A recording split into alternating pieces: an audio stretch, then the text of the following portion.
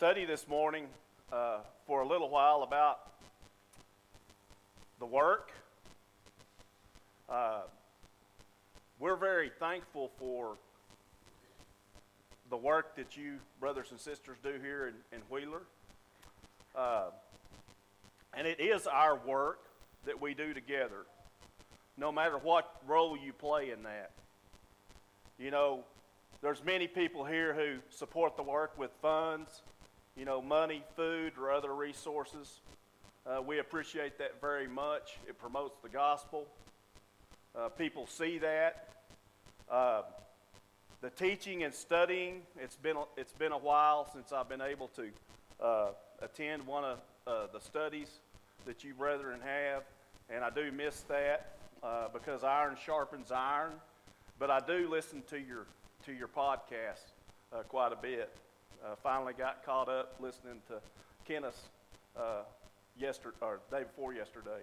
Also, the care that you provide for one another, the care that you've provided for my family when I was on the road holding gospel meetings or doing work abroad, the way you looked in on my wife and family while I was gone, and I'm sure that Sean and Marlon could speak to that too, how you've been faithful and looked after their families in their absence. We appreciate that very much, and above all this, we appreciate your prayers. They are very valuable, and we need them involved in the work.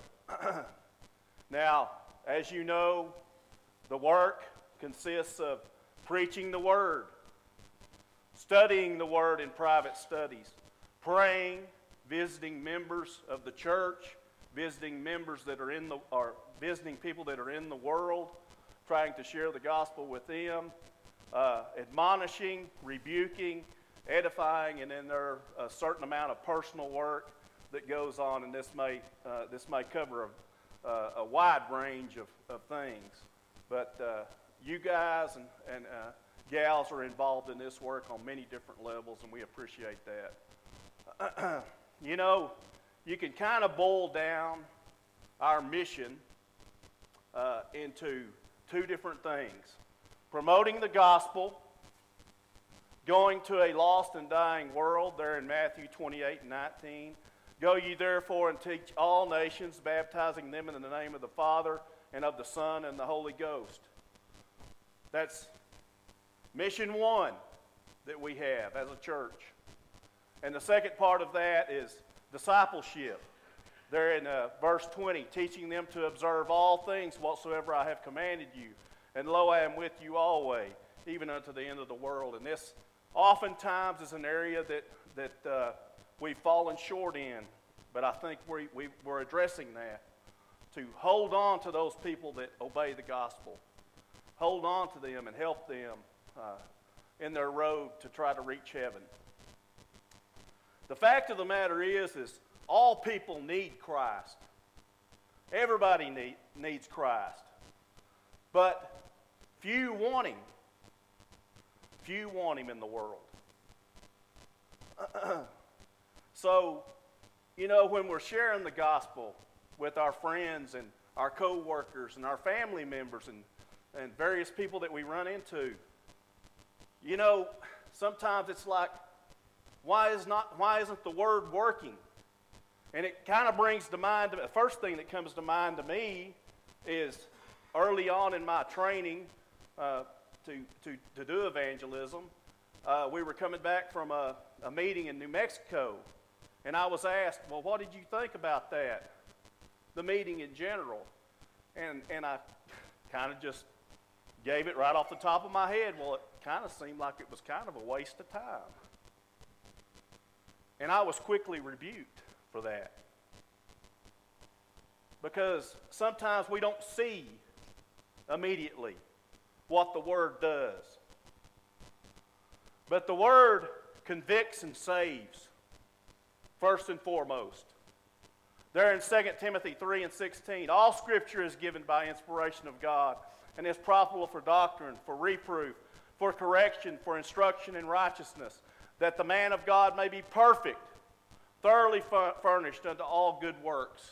It saves, first and foremost. It convicts a person that they have sin in their life and shows them the need for Christ and coming in contact with His blood, obeying the gospel. It convicts and it saves. It also convicts and judges. It judges, it convicts, and it sentences. There in John 12:48, he that rejecteth me and receiveth not my words hath one that judgeth him. The word that I have spoken, the word that I have spoken, the same shall judge him in that last day. You see, the word works. We may not always see it immediately.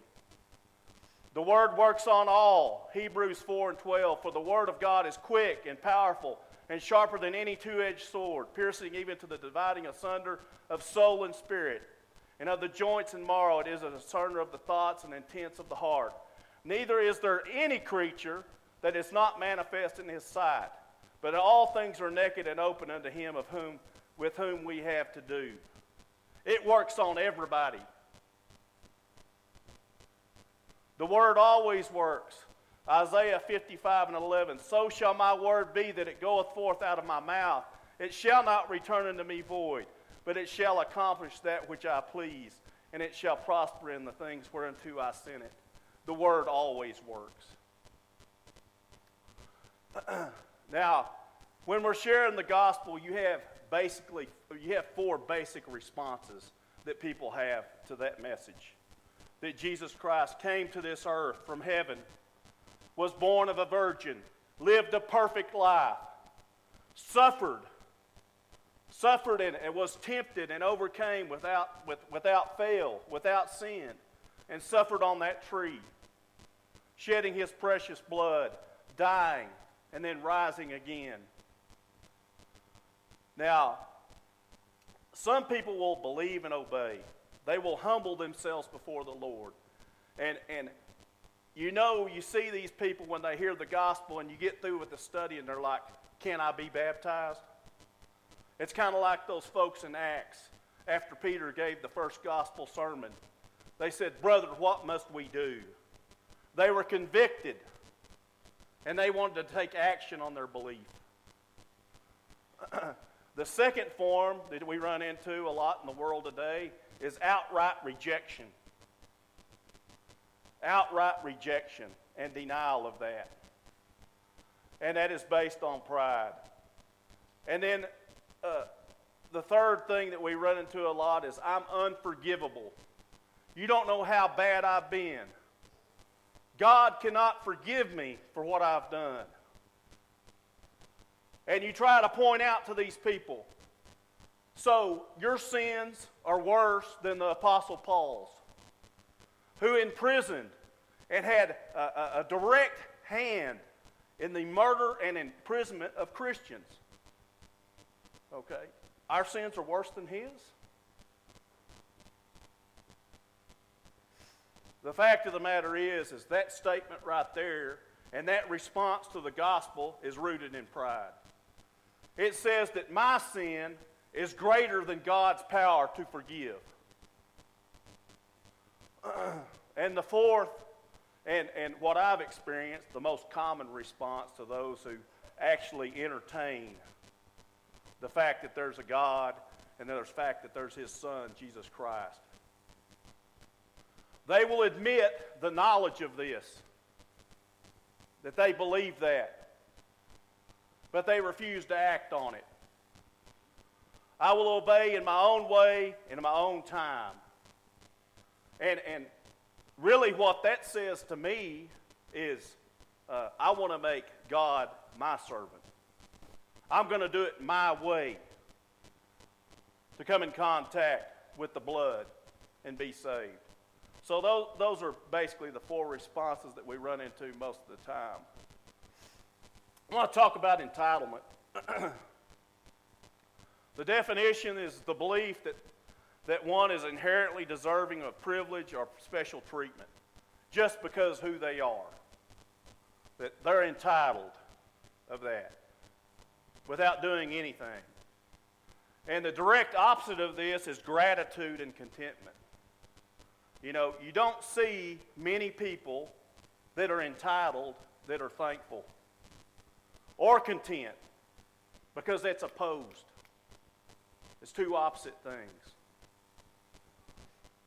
And now, how many of you kids could relate to that? I'm just thinking when I see that picture that girl was looking forward when she opened that Christmas present, that she was going to get something like, what's her name? Anna, or I can't remember the other one, and the little Disney movie. But instead, she got a pair of socks. They were nice socks, but clearly she felt like she was entitled to something better. You know, I remember being in this same position myself. I remember Brother Sean having a gun of his own. And he's a year and a half, 2 years younger than me, believe it or not. And he had guns, and come along 12 years old, I got a BB gun. And we lived in town, and I wanted a real gun, like Sean had. Well, they asked, Mom and Dad asked, what do you want for Christmas? I want a real gun. I want a lever-action Winchester 22. That's what I want. And I remember laying up plans in my head that if I didn't get that, what I was going to do. Okay? And our parents spoiled us. I didn't get a Winchester lever action. I got a Remington pump action, but I was pretty happy. And we've run into this type of entitlement with our own kids. I remember a few years back when we were living from week to week, basically, paying bills. We saved money behind, put it back for the kids' Christmas, okay? And we went and bought some computers. They were still in high school. And I remember thinking, man, they're really going to be excited when they open this. And kids opened it, and I looked at one of them. I won't call them by name. And the face that they had was very similar to that.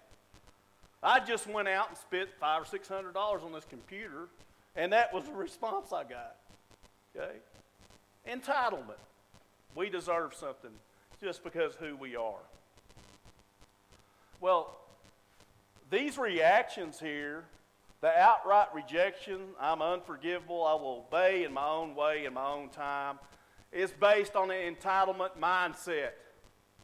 And it's rife in America today. It's rife in the world. People believe that they're entitled to heaven, doing it their own way, doing it on their own time, as long as they're just good enough in man's eye. It's entitlement, you see. And it falls right in line with the idea of eliminating Christ. And I know that sounds harsh, because if you talk to people about their response to the gospel, I will obey in my own time, in my own way. These type of things, at the root of that is eliminating Christ. It's eliminating. Now, if you ask them a direct question, is that what you're trying to do? They'll deny it. But in fact, that is what it is. A desire to eliminate Christ.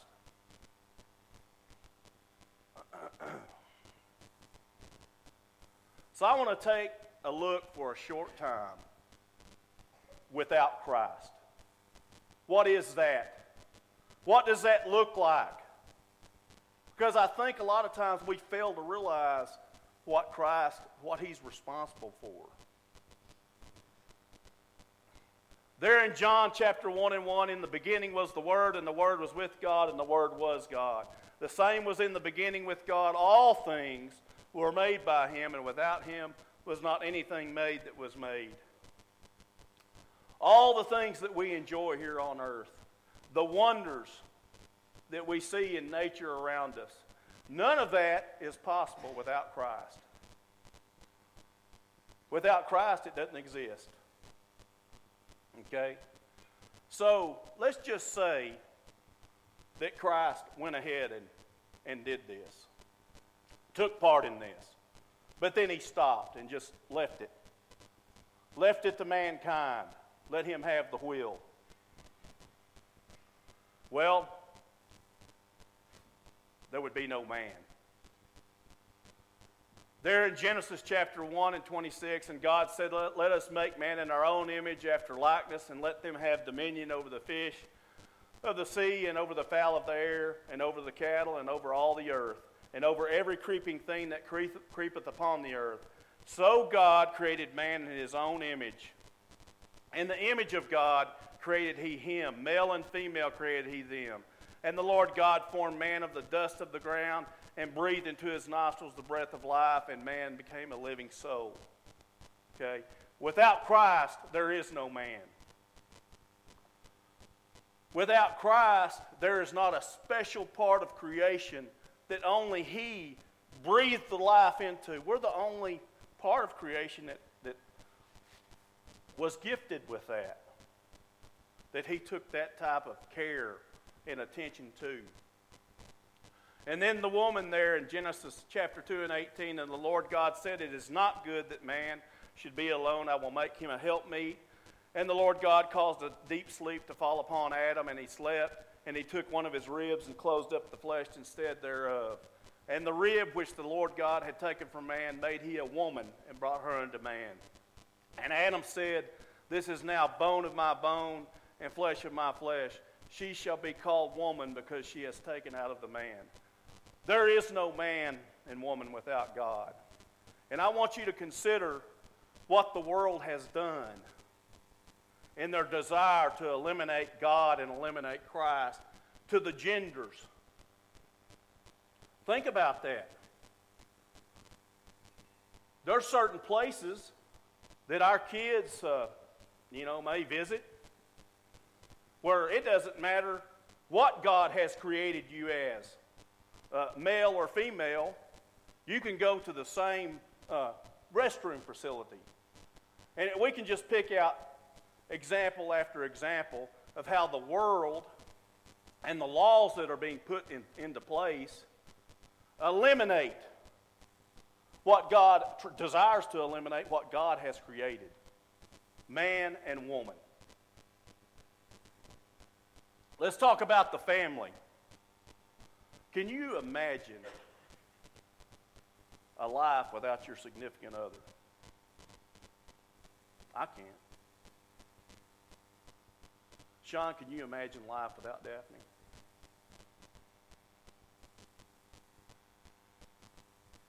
Marriage is an institution that would not exist without Christ.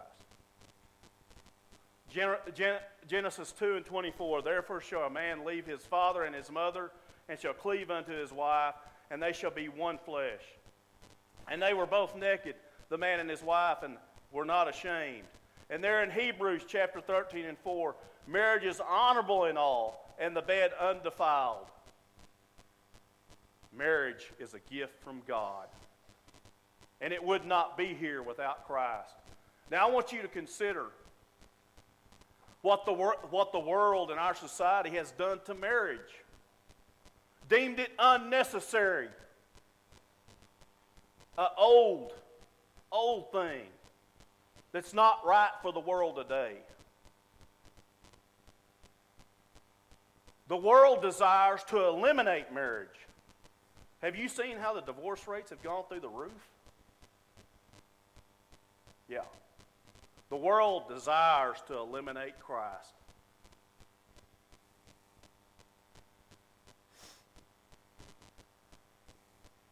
What about our children? Can you imagine a world without the blessing of our children?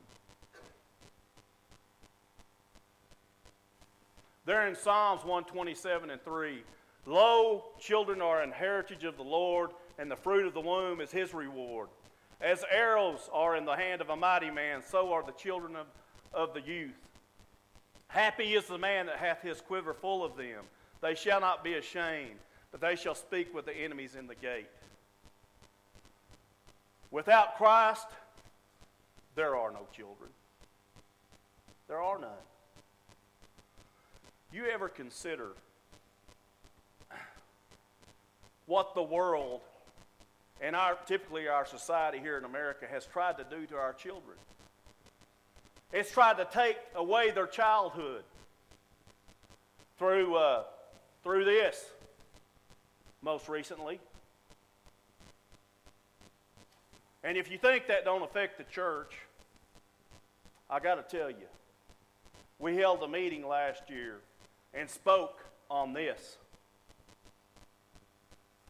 How our young ladies, many of them find their source of self-worth right here on social media by how many loves and likes they have on their posts or their pictures. And by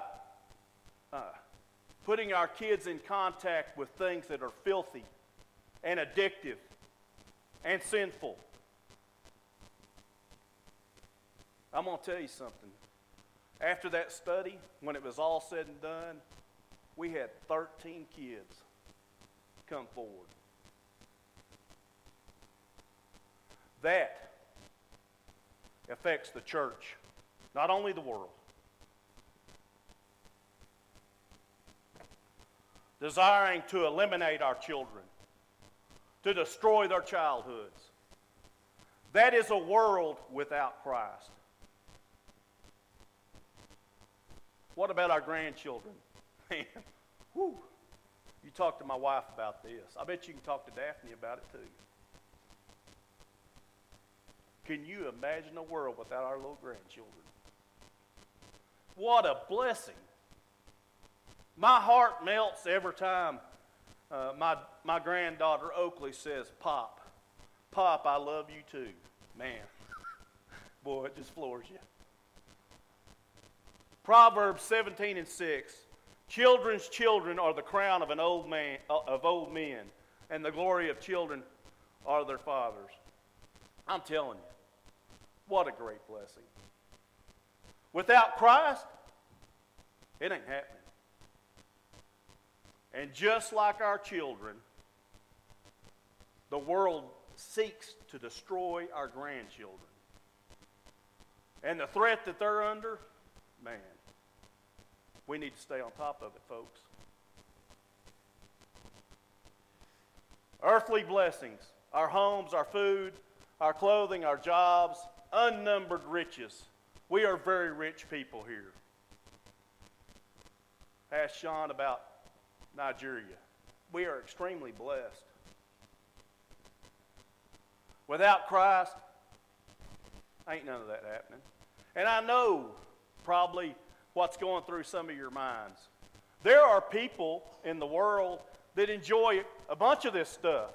We're sitting here talking about wives, husbands, families, children, grandchildren, all these blessings from the Lord, and you say, well, the world has that if they want it. No, that's true. They do. For a little while. Matthew 5:43. You have heard that it hath been said that thou shalt love thy neighbor and hate thy enemy. But I say unto you, love your enemies, bless them that curse you, do good to them that hate you, and pray for them that despitefully use you and persecute you, that ye may be the children of your Father which is in heaven.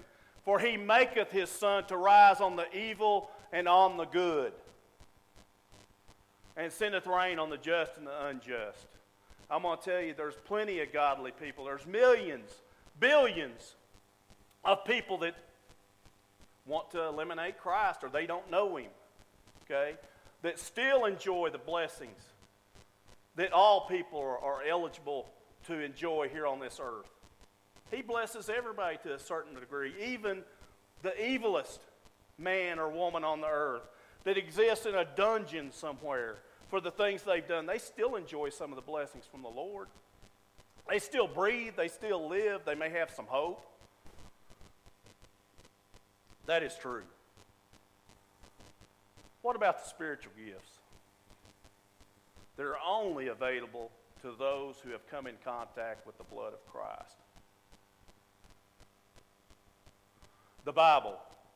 All Scripture is given by inspiration of God and is profitable for doctrine, for reproof, for correction, for instruction in righteousness, that the man of God may be perfectly furnished, thoroughly furnished unto all good works. What if we didn't have the Bible?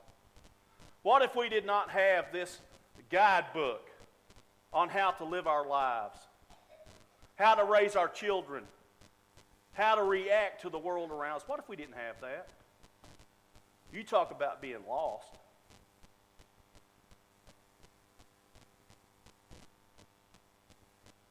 But because I have said these things unto you, sorrow hath filled your heart. Now this is Jesus speaking. Nevertheless, I tell you the truth. It is expedient for you that I go away, for if I go not away, the Comforter will not come unto you. But if I depart, I will send him unto you. And when he is come, he will reprove the world of sin and of righteousness and of judgment. Of sin, because they believe not on me. Of righteousness, because I go to my Father and you see me no more. Of judgment, because the prince of this world is judged. I have yet many things to say unto you, but you cannot bear them now. Howbeit, when he, the Spirit of truth, is come, he will guide you into all truth. Not part of it, all truth. Every bit of it. For he shall not speak of himself, but so whatsoever he shall hear, that shall he speak, and he will show you things to come. That is how we have the Scripture. Without Christ, without his perfect life, without his perfect sacrifice on the tree, we don't have it. We don't have the Scripture. And you say, well, the Old Testament was here before Christ did all that. No. We wouldn't have the Old Testament either without Christ. And that's another study we can do if you would desire to do that. Prayer. Can you imagine a world without prayer? In our deepest, darkest hours, when we need that help, and we've got all these brothers and sisters praying for us and interceding on our behalf in prayer. Can you imagine a world without that? There in Hebrews 4 and 14, seeing then that we have a great high priest that has passed into heaven, Jesus the Son of God, let us hold fast our profession. For we have not a high priest which cannot be touched with the feeling of our infirmities, but was in all points tempted like as we are, yet without sin. Let us therefore come boldly unto the throne of grace, that we may obtain mercy and find grace to help in time of need. Can you imagine not being able to ask forgiveness of your sins? Because after we're baptized, we still fall occasionally. We fail. We need that. What if we didn't have that high priest in heaven interceding for us? Well, that's a life without Christ. And you think about all these things that the world attacks, the Bible. There's some places you can't even take this, okay? And the assault on the Bible to remove parts of it, physically remove scriptures. There are Bibles printed today that don't include much of the Holy Word. The world's assault on the Bible, the world's assault on prayer. Now we don't see that as much here in Texas and Oklahoma, because even though it's, I don't know if it's against the law, Kenneth, but I know it's frowned on, like saying prayer in school activities and stuff within the school. But fortunately, we have administrators and teachers in many of our schools that still will pray and defy that, okay? But it's being attacked. A world without the spiritual gifts. What about a world without the church? I'm not talking about this building, even though it's a blessing. And I'm not talking about 10:30 and 2:30 when we meet to have an assembly. I'm talking about the church. You brothers and sisters, the attack upon the church. Can you imagine not having our brothers and sisters? Ephesians 2 and 19, now therefore you are no more strangers and foreigners, but fellow citizens with the saints of the household of God, And you are built upon the foundation of the apostles and prophets, Jesus Christ himself being the chief cornerstone. Without Christ, there is no church. There is no head. Without Christ, you know what you have? You have a bunch of people playing at religion. Whether it's for profit, whether it's to make themselves feel good about themselves, or whatever. To belong to a club, without Christ, that's what you have.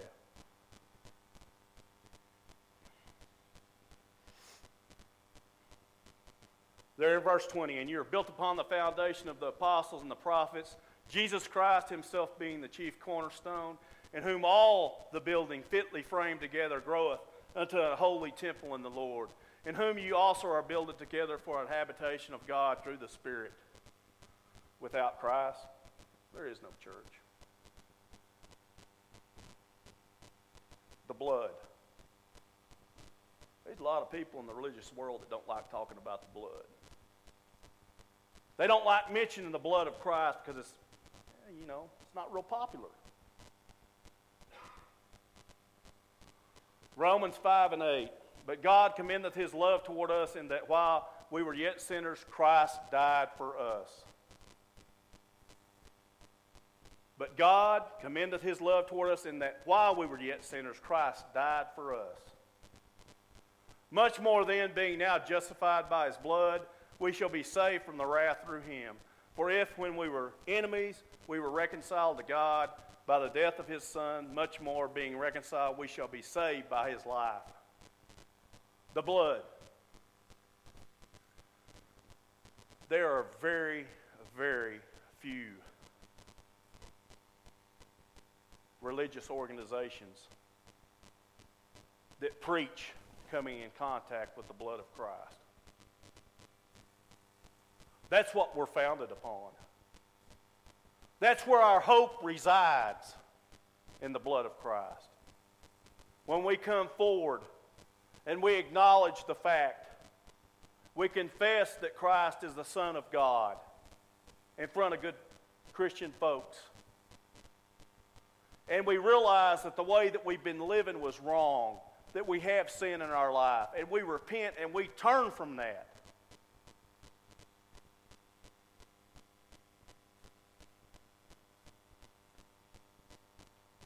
And then we come to the water.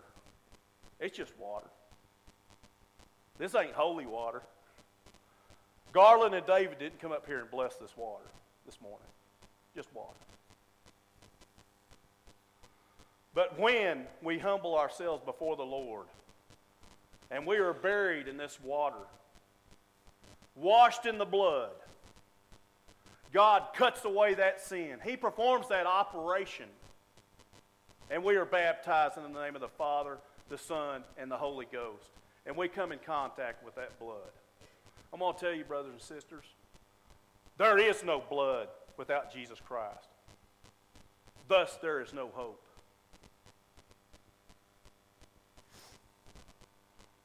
What about heaven? Y'all think much about heaven? I think sometimes we tend not to think about our end goal because we have stuff so good here in America. Heaven. There in Revelations 21:3, and I heard a great voice out of heaven saying, Behold, the tabernacle of God is with men, and he will dwell with them, and they shall be his people. And God himself shall be with them and be their God. And God shall wipe away all tears from their eyes. He will wipe away all tears.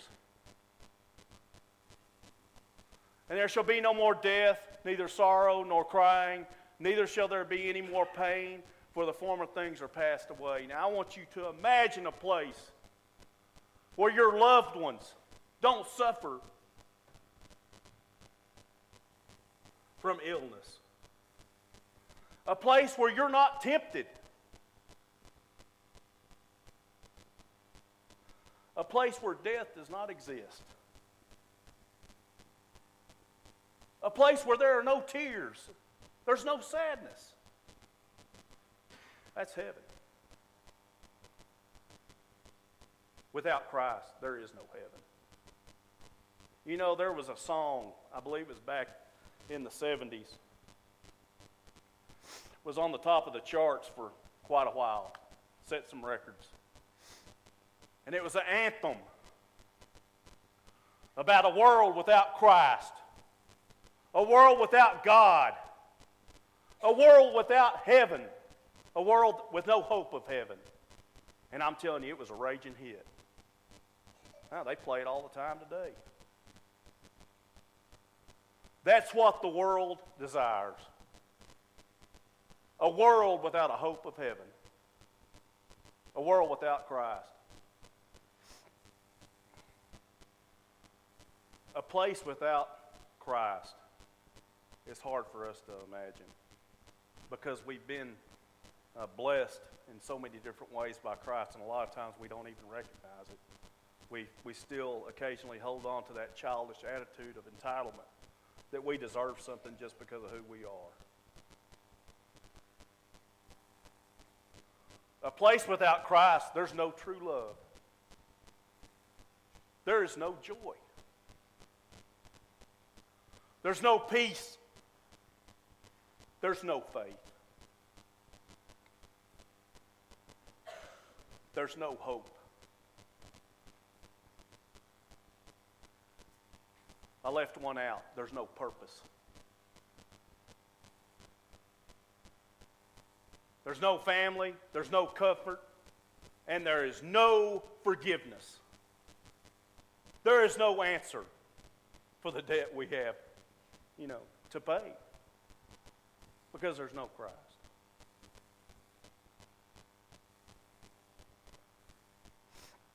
I'd like to ask you a question this morning. Are you without Christ?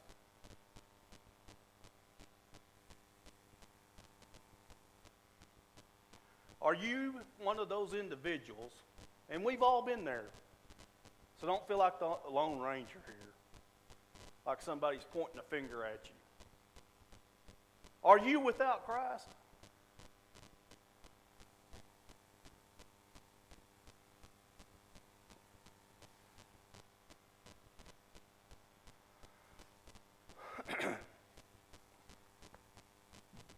What has this done to you? What has the story of Christ done to you? Have you said, I don't believe it? Have you said, I will obey it in my own time, in my own way?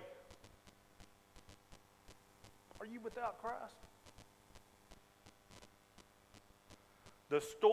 Your story has not been written in stone. There stands an opportunity right now. There are plenty of Christians here that will help you. They will help you humble yourself. And then God will do all the work right here. And He will give you a purpose and a hope in heaven because you will be covered in the blood of Christ. Allowed to approach the throne boldly.